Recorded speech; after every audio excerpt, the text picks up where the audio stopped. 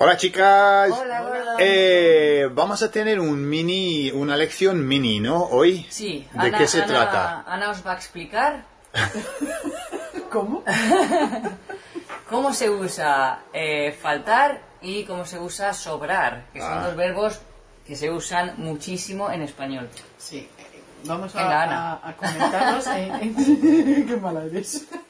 Vamos a comentarlos en contraposición, ¿no? Venga. Entonces, usamos faltar, por ejemplo, cuando hablamos de dinero o de tiempo, ¿no? I don't have enough. Me falta tiempo para hacer todo lo que quiero hacer en el día, ¿no? Me faltan 5 euros para poderme comprar estos fantásticos chocolates. No sé. El verbo faltar, que es to lack, ¿no? O to be missing, to be lacking, se puede usar con pronombre o sin pronombre. Puedes decir, faltan sillas. O puedes decir, me falta el aire. Me faltan 3 euros. ¿Vale? Entonces se puede usar con pronombre o sin pronombre. Igual que el verbo sobrar, que es lo contrario de faltar, que es tener demasiado, ¿no? Un surplus. Ajá, tener en exceso, sí. O me sobra simpatía. Eso es. O sobran... ¿sobran qué?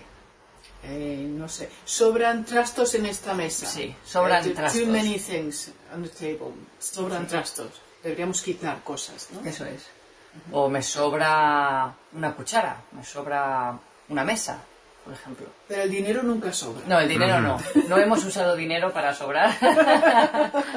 Y cuando decimos no hace falta qué, ¿qué significa?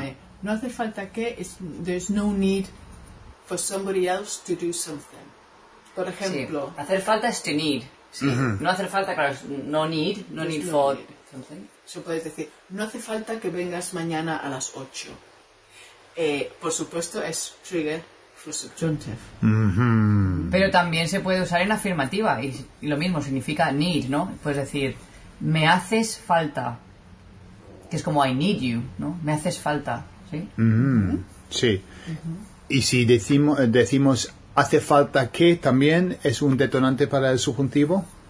Hace falta que... ¿Hace falta qué?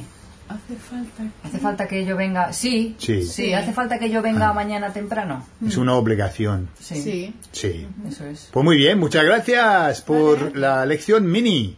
Adiós. Hasta luego.